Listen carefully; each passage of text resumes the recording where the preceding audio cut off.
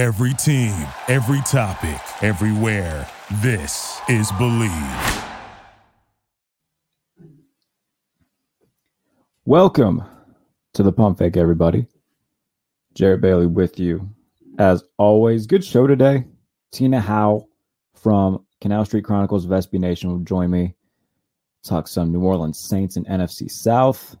BYU wide receiver Puka Nacua joining me. We are T-minus 1 week from the NFL draft. He joins me to discuss his path to the NFL draft as well as his intricate college career.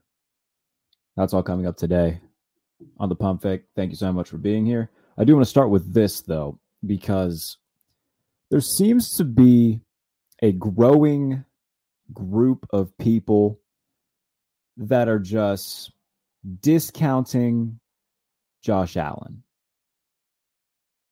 I'm saying, oh, Josh Allen we've overrated Josh Allen, which couldn't be further from the truth.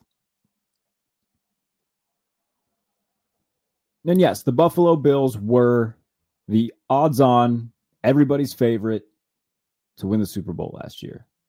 And they fell short. The Buffalo Bills fell short. Not Josh Allen. Football's a team game. Okay? Yes, big news, by the way. Football is a team game. And people will point to their loss against the Cincinnati Bengals and say, oh, well, no, this automatically means that Joe Burrow is better than Josh Allen. And these are the stupidest arguments, by the way, when we talk about quarterbacks and how we rank them. Josh Allen and Joe Burrow do not play against one another. They play against the opposing defenses. When the Chiefs lost the Super Bowl to the Buccaneers, no one in their right mind was saying, oh, this is all Patrick Mahomes. This is Patrick Mahomes' fault that they lost the Super Bowl. Patrick Mahomes didn't get the job done. This isn't on everybody else. This is only solely on Patrick Mahomes. No, we looked at the context around it. We said, oh, yeah, the offensive line for the Chiefs during the Super Bowl was really bad. And outside of Travis Kelce, Tyreek Hill, no one else in the Chiefs offense. Although, granted, those are two incredible weapons. At some point, you got to have somebody else stand up. And that Buccaneers defense was incredible. And just kept getting to Mahomes. And Brady and the Bucs played fantastic that day. We took everything in context and understood, oh, yeah, this isn't on Patrick Mahomes. They need to get him some protection and a defense that can play better. So why is it that when we have these conversations about Josh Allen, we don't do the same thing? Like, let's look at what happened against the Bengals. Josh Allen, like Patrick Mahomes, was under pressure a lot. Not just against the Bengals, but against the Dolphins. And yeah, he's going to get hit if he's under pressure. And he fumbled against the Dolphins. And everybody's saying, oh, this is on Josh Allen. I don't know why we can take two separate cases and look at them so differently. No one was saying, oh, well, I would take Tom Brady over Patrick Mahomes today. He just won the Super Bowl. Patrick Mahomes' fault that they lost. No. Blank slate. Pick an entire team. If you could pick. And by the way, I don't want this to come across when I get even further into this that I'm bashing Joe Burrow, because I'm not. I love Joe Burrow. He just seems like the guy that everybody turns to when they say, oh, well, X player is better than Josh Allen. It's not even a question. I don't want to sound like I'm bashing Joe Burrow. Let me just reiterate that. I love Joe Burrow. He is fantastic. He just seems to be the one that people turn to when, saying, oh, well, I would rather have him over Josh Allen. He's better than Josh Allen. I personally just don't think that. I think Burrow's great. I think he's the third best quarterback in the game. I just think that Josh Allen is better. So let me just preface that. I am not bashing Joe Burrow. I love Joe Burrow. I just think that it's crazy to say, oh, well, this quarterback's team won, therefore that quarterback is better. Like, nobody thinks that Jimmy Garoppolo is better than Aaron Rodgers. And Aaron Rodgers could not get over the obstacle known as the San Francisco 49ers throughout the final years of his Packers tenure. No one was saying that Jimmy Garoppolo was better. No one was saying that Nick Foles was better than Brady when the Eagles won the Super Bowl. Like, we need to just take a step back and look at the context of things. Now, is Josh Allen a perfect player? No. Did he have a year this year that looked a little bit more like the old Josh Allen mixed in with the great Josh Allen? Yeah, he turned the ball over too much and he made some questionable throws throughout the season. Specifically against the Vikings in overtime and that crazy absurdity of a game. Did it against the Jets. Did it against Miami in the playoffs. Like, we understand these things. However, we've seen plenty of guys throw interceptions that were still fantastic. Peyton Manning threw a lot of interceptions throughout points of his career. He was still Peyton Manning. Brett Favre threw a ton of interceptions. Josh Allen, like, if I had to take a blank slate, I'm taking Josh Allen over Brett Favre. I don't think that's too much of a debate, at least not to me.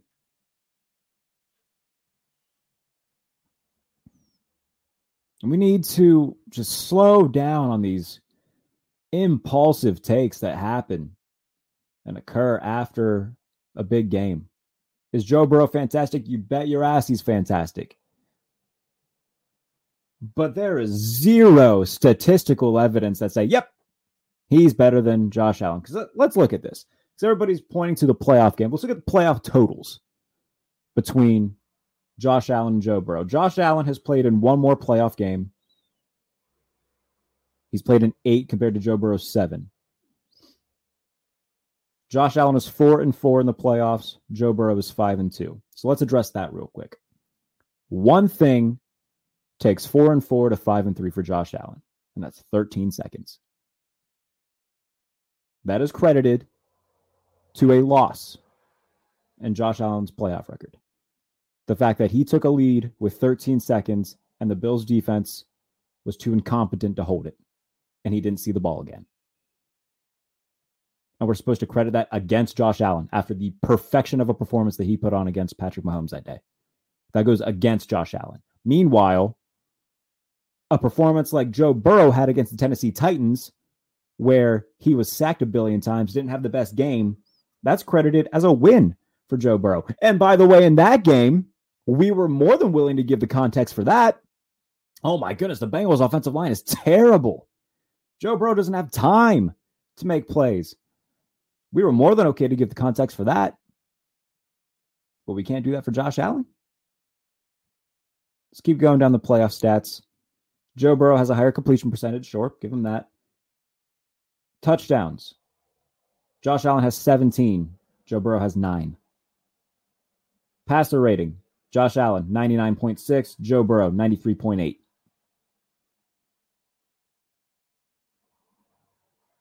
Plus, Josh Allen's ability to run the ball, he's got over 400 yards rushing and 2 more touchdowns. So 19 total touchdowns for Josh Allen compared to 10 for Joe Burrow in the playoffs.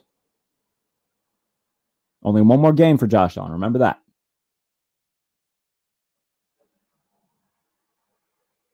Playoffs per game, Josh Allen is throwing roughly 30 more yards per game, about 1 more touchdown per game. All right, everybody. Welcome to the Pump Fake. I'm Jarrett Bailey, joining you as always. And joining me to kick off the show, editor-in-chief of Canal Street Chronicles, Tina Howell. Hi, Tina. How are you? I'm doing well. How are you this evening? I'm doing okay. It's getting warm in Pennsylvania. I'm not very much a hot weather guy. I see. Are you a fan of the hot weather? I assume being, down in New Orleans, you're a fan of the hotter weather. I'm not a fan, but hey, we live here, we adapt to it. It's not so much the heat here as it's the humidity. It makes it much more uncomfortable, but I would take it rather than being, trapped in snow. My mom was from New York, so I always heard the horror stories. But I mean, living here, it's a trade-off for the weather with all the incredible food and events and things that we have. I wouldn't live anywhere else. I've not been to New Orleans, but it is a bucket list city, and everybody that's been there tells me it is fantastic and worth the trip. So definitely, it's not a weekend trip though. I'll let you know. You can't come here for like a couple of days and expect to experience all the glory of New Orleans. It's got to be like a week-long thing. I've lived here my whole life, and there's still a lot of places that I haven't tried because I'm gonna admit I'm kind of a food snob. So living here, so I have my favorite places, and I will try new places, but it's like, when you're in the mood for something and you're like, oh, I want to eat steak or I want to eat seafood, you go to your favorite little places, and a lot of them are mom and pop places. And I love supporting those type of businesses here. So I tend to not gravitate to the other, big name restaurants. And then it's like, everybody's like, oh, well, I'm coming in town. Have you been to Commanders? Have you been here? Have you been there? And I'm like, yes, no. I'm like, I like to frequent the other places, but yeah, it's definitely not a weekend trip here because there's just so much to do. There's never really a bad time to come here at all, unless it's hurricane season and there's a storm coming, then everybody's heading out of the city. Well, I will keep that in mind. Somebody who's definitely not making it a weekend trip is new quarterback Derek Carr. When Derek Carr signed with the Saints, I was pretty outspoken that I didn't really get the signing, kind of from both aspects, really. Like, I like Derek Carr, and I thought that, a different spot would have been better for him. When it comes to the Saints, I think that they've just been kind of convincing themselves that they're kind of still just a player or two away from being like true contenders. I don't personally see them as being in that spot. So that's where I kind of was on the signing. How have you felt about Derek Carr as a new quarterback of the Saints, and where do you kind of put the state of the franchise as a whole right now? See, it's hard for me because I'm not your typical Saints fan. I've been around this franchise for so many years. I'm not one of those fans that jumped on board after 2006. I mean, I remember the Baghead days and when we used to be able to get tickets off the street.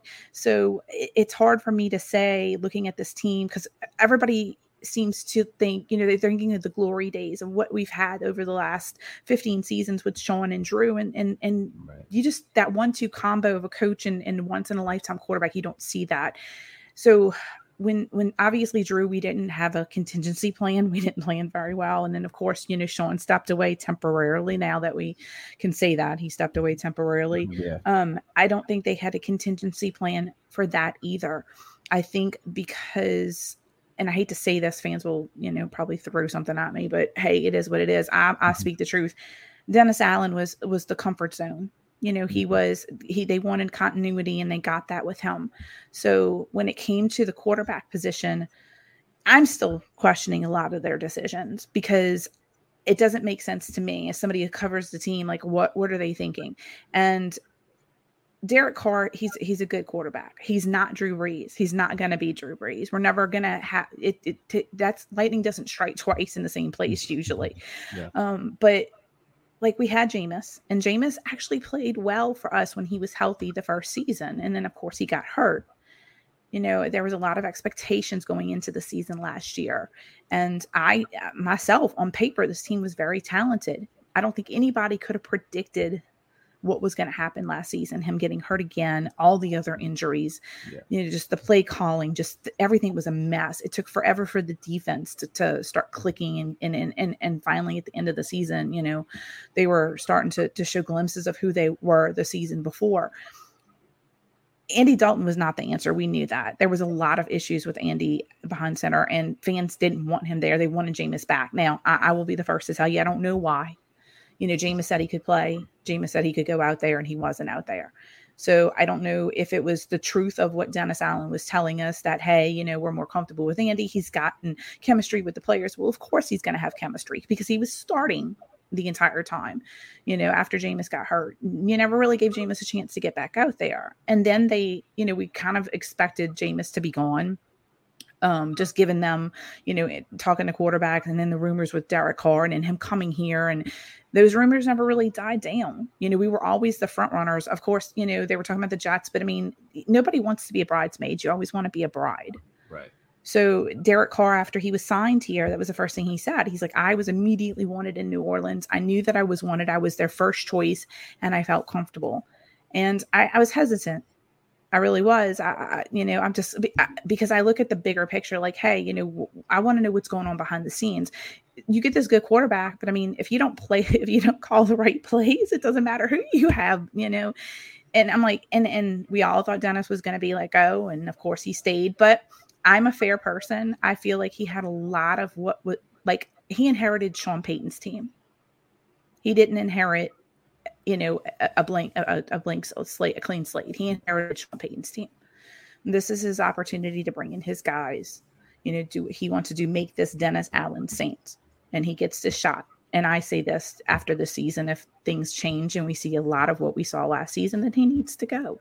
But I'm willing to give Derek Carr the chance because, I mean, he is a good quarterback. He's a good guy. He's got, I've heard from the few friends that I had that were Raiders fans said, he's a character guy. He's a team guy. He's a leader. He's well respected in the locker room.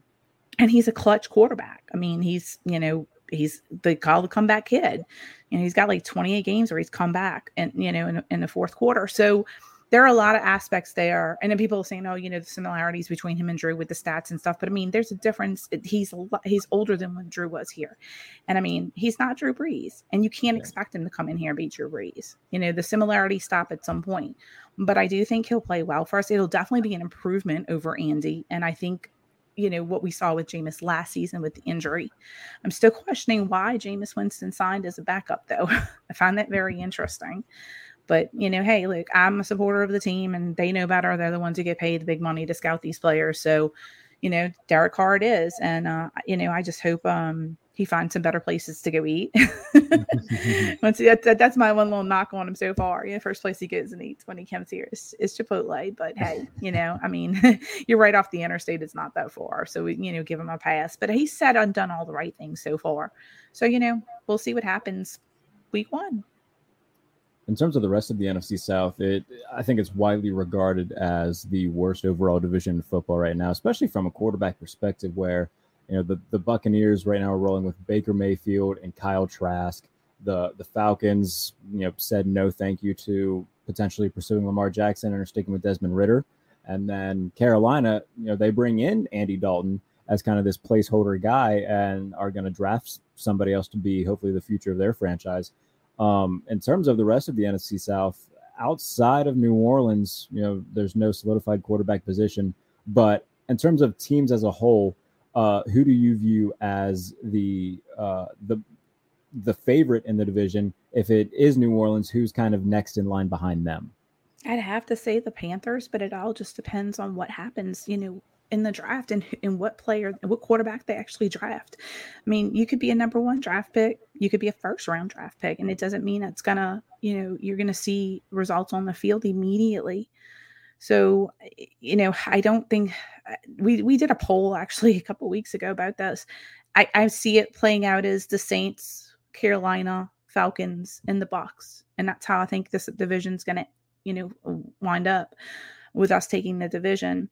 And I mean, we had a chance to take it last year, even with all the complaints and the debacle that was last season. We had a chance to win the division last year, which just goes to show you how poor this division is. At one time, the NFC South was one of the most competitive and best divisions in the entire league, not just the conference, but the league. But now, I mean, just like you said, given, all the changes, the Bucs, I mean, everybody knew Brady was going to retire, and Panthers made the trade and got, the number 1 pick now. So, they're going quarterback. It's just a matter of who they're going to pick. But there's a lot of questions. I think there really are, and I take it with a grain of salt. I think they're our biggest competition, but I don't think they're that big of a competition for us. Because I just think the Saints have more talent. We just need to get healthy, and if Derek Carr can come in here and play And if we can get Michael Thomas back on track too and get him healthy and back on the field, because there's a lot of questions a couple weeks ago whether he was even going to be back in a Saints uniform. And we all know now that he is returning. We got to see the Michael Thomas that we saw in 2019.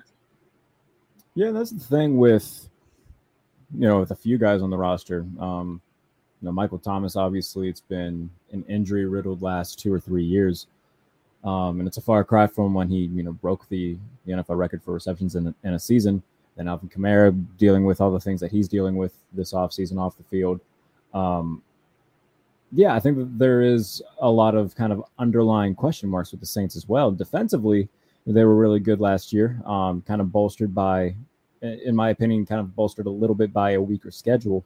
What do you expect them to do in the draft when they're on the clock at number 29? Man, that's a loaded question. I just don't really know. I mean, if you follow some of the mock drafts and some of the things that have been coming out, we've got the Saints taking player, a D lineman. We've got Saints playing, taking a guard. We got Saints taking a wide receiver, a running back, even quarterbacks. They've been meeting with quarterbacks. So I honestly don't know what they're going to do. I know what I would like them to do. I would like them to take a running back because like you just mentioned, I have concerns about Alvin Kamara. I mean, he's getting older, but I mean, he's got a looming suspension that's, it's going to probably be lengthy, if not, depending on when they decide to issue the suspension and what he's looking at. Goodell in New York has never been very favorable with the Saints with punishment, but I think we're going to see at least an 8-game suspension on Kamara. And Mark Ingram's a free agent currently; he's not back with the team, so I think they need to get somebody younger at that position. So I'd like to see them draft a running back, but I mean they could very well go defense. I mean, there's a couple of positions on defense that we're looking at. Cam Jordan, who I love, he's getting older. Demario Davis, he's getting older. We lost a couple of key players in free agency on defense. So honestly, I mean, just roll the dice. I have no clue what the Saints are going to do. I've been hearing all kind of stuff. So draft night's going to be fun. It's going to be a long wait too, because we got to draft all the way down 29th. 2 weeks away from the NFL draft and very unpredictable for everybody, including the New Orleans Saints. Tina Howell, very nice talking to you. Excited to see what stuff you put out, and hopefully the Saints are fun for you to write about this year. Thank you for joining me today. And thanks for having me. Have a good evening. We'll be right back. All right, everybody, welcome back to the Pump Fake. Joined now by BYU wide receiver Puka Nacua. What's going on, buddy? I know we've been doing this for like 40 minutes now. This is a little bit inside baseball for everybody, but good to see you. How are you? Life's good, man. I can't complain. It's a little chilly out here in Utah, but other than that, I'm good. Yeah, we were talking about that. It's like almost 80 degrees near Pittsburgh where I'm at, and you said you just had a snowstorm down where you're at. So polar opposites right now. Exactly. For anybody listening to this as a podcast and here's like a small jet engine in the background, that's because I don't have an AC in this little corner office part. So I'm keeping the fan on, and if it bothers you, I'm sorry, but I'm not turning it off. So you became somebody that I put on my radar during Senior Bowl week. You had a really big first day. We didn't see you the rest of the week. Turns out you had a concussion.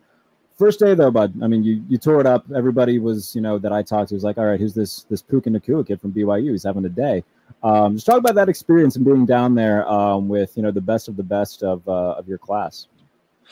Yeah, it was super fun. It was hot. I'd never really been down there to the South, so it actually made it more comfortable that it was like hot and like humid. Like the sun was out for that first day of practice, which like that's natural football environment. But it was a blast. I had the lucky chance to get to trade with Jake Hayner, and Jaron was my BYU quarterback, obviously. So being able to work with those guys before we got out there to be able to kind of build a little bit of a connection made it a lot easier to go out there in that week and feel comfortable. But then also just go out there and play football. Like that's where I feel most comfortable. That's where I thrive. That's what I've been doing since I was a little kid. So it was super fun to go out there and compete against everybody that you see on TV.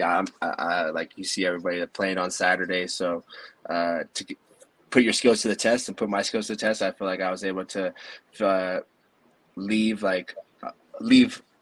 not how I wanted to because I got hurt, but I felt like I felt very confident in my skills, and it left me with things that I know I need to continue to work on. So Man, you mentioned to me that you've been training with TJ Hushmanzada throughout this draft process and whatnot. What was it like to work with TJ throughout, the last few months and whatnot? TJ, he's hilarious. He's got a very solid routine. I got to work with Michael Wilson, who's a Stanford receiver, who's somebody who I didn't really know in the college game until we got to train together. I love the way Mike's moved. He's so efficient and explosive at the line of scrimmage. So that's something I knew I needed to work on. So being able to watch somebody who's been doing the stuff that TJ has been teaching for a while was made it easier for me to trust TJ. But then also, like, when I got out to the Senior Bowl, everything was the proof was in the pudding. Mike was one of the best receivers out there, and I feel like when I was out there, I was able to prove myself as one of the best receivers. So everything that we were doing, from the footwork to the releases to at the top of the breaks, the stretching and the mobility work we would do, like everything, it just all added up. So it made it super easy to feel comfortable out there playing football. Yeah, in the last 2 years of your college career spent at BYU, the first 2 at Washington. Take me through, the transfer process of whatnot going from Washington to BYU and how well you adapted. Yeah, my first 2 years up at Washington were a blast. Like, I had Coach Peterson there, and then COVID hit. So our 2020 season, we had Jimmy Lake as our head coach. But my mom's mom was diagnosed with ovarian cancer in the 2021 year, and then later passed away during that season. But I was able to transfer back home to be with my mom and my grandma in the last months that she had to live. But then just to be there with my mom, my older brother had transferred from the University of Utah back here down to Provo. So for our family to be together during that time was super big for me. And then everything was just able to work out so smoothly at BYU. Being able to play with my brother made it so effortless that I knew we were competing with each other every day, and being able to come into an environment where we had both new people, being both in-state kids, made the locker room super easy to kind of mix with. But then the Polynesian culture and just the way everybody operated in the locker room, because there was a lot more older guys and guys who are married and who have kids, the locker room was very mature. And so there's the daily competition, but it was also like the competition that you get everywhere, but it was also like our team bonding was very different than what I imagined it would be like when I was coming from Washington. So, but we had a blast playing ping pong. Like, it was like we did everything in the locker room because guys had other commitments as soon as they left. So I enjoyed every moment we get to spend in the locker room with those guys. Having cookouts with the guys wearing jorts and Air Monarchs on the weekends, is that something that took place in BYU locker rooms? 100%. I was gonna say, I thought you were describing Jarrett Hall right there. Are you telling me that your former quarterback, Jarrett Hall, owns a pair of Air Monarchs? I would love to know that this is fact. I can't 100% confirm that, but I would be willing to bet a good amount of money that I know he has a pair of Air Monarchs. Somebody's going to have to get a hold of Jarrett Hall and make him take a picture of his closet so we can get visual proof of this. That's something that needs to happen very soon. This process for you, obviously going Senior Bowl to Combine, how hectic have these last few months been? Because this is kind of, we're in the home stretch now, but from January till the beginning of March, has it just kind of been like a whirlwind? Yeah, everything kind of happens so fast. Like, you don't even notice. Like, you're waking up, you have your schedule of going to work out, like going to run routes, going to do receiver work, like, and then lifting again, like getting recovery and getting treatment, and then going back to do it all like again. And then it's like you have your benchmarks of like, okay, the Senior Bowl is this week, so like then when you hit Senior Bowl, like, okay, there's this many time, but then okay, from the Senior Bowl to the Combine, there's this much time, but then you finish the Senior Bowl, you get back, you're like, oh man, like that was a lot, like I'm ready to take a break, and then boom, you're like at the Combine, you're like, oh wait, what the hell? Like, how did this already happen? Like, I just opened my eyes and now I'm here at the Combine, and that's why it's like, and now we're just like you said, we're on the home stretch of like coming to the pinnacle of it all. But it was a blast. I guess like I enjoyed every moment. I got to train with I was training. Jarrett Hall was right down the street for us, but Jake Hayner, like Tanner McKee, CJ was training with us, Bryce, Michael Wilson, Michael Mayer, like, so I got to know a lot of guys like while I was training, so it made it super cool and to see everybody's kind of where hopefully everybody's journey is going to go well and I see them in the league in this next year. But it was just a blast because we were just hanging out with the football guys. Like it was cool. It was in a different light. Still doing what I love every day, but then also like getting to adventure out in California was nice too. Dude, you talk about guys in a locker room where it felt like a dad environment. I saw Michael Mayer at his podium. He looked like he could punch a hole through a brick wall. He is a ginormous specimen of a human being. A real life tank. Yes. he ate us up too when we played them too. Good stuff. So take me through what it's going to be like on draft day. You're going to hear your name get called. Who's all going to be at the draft party, and how big is it going to be? I think it would be kind of small. Just my family, my close family back here in Provo. Nothing too much. Maybe hopefully get some good food and have all my nieces and nephews around. Have my girlfriend with me. But nothing too crazy. I've been thinking about, damn, I want to have a big party, but that's definitely not my style. I just want to keep it low key. And once I get that call, I just continue to keep working and finally get to play ball. Like, that's what I'm most excited for. Get that call, and be like, yo, finally I get to play some football. Like, let's get to it. Like, when can I get out there as soon as possible? Good food. What's gonna be on the menu at the draft party? Oh, I'm for sure need some garlic chicken and some spam musubi. But then I also like a good moist chocolate chip cookie. I'm a big Pizookie guy, so if we have a chocolate chip cookies, a vanilla ice cream is a must. A simple Pizookie always is nice. Good stuff all around. Puka Nacua, BYU wide receiver. Brother, good talking to you. Cannot wait to see what you do at the next level. Anytime you want to come on here, you have an open invitation, my friend. It's been great talking to you, all right? Yes, sir. Appreciate you. All right, take care. Thank you for listening to Believe. You can show support to your host by subscribing to the show and giving us a 5-star rating on your preferred platform. Check us out at Believe.com and search for BLEAV on YouTube.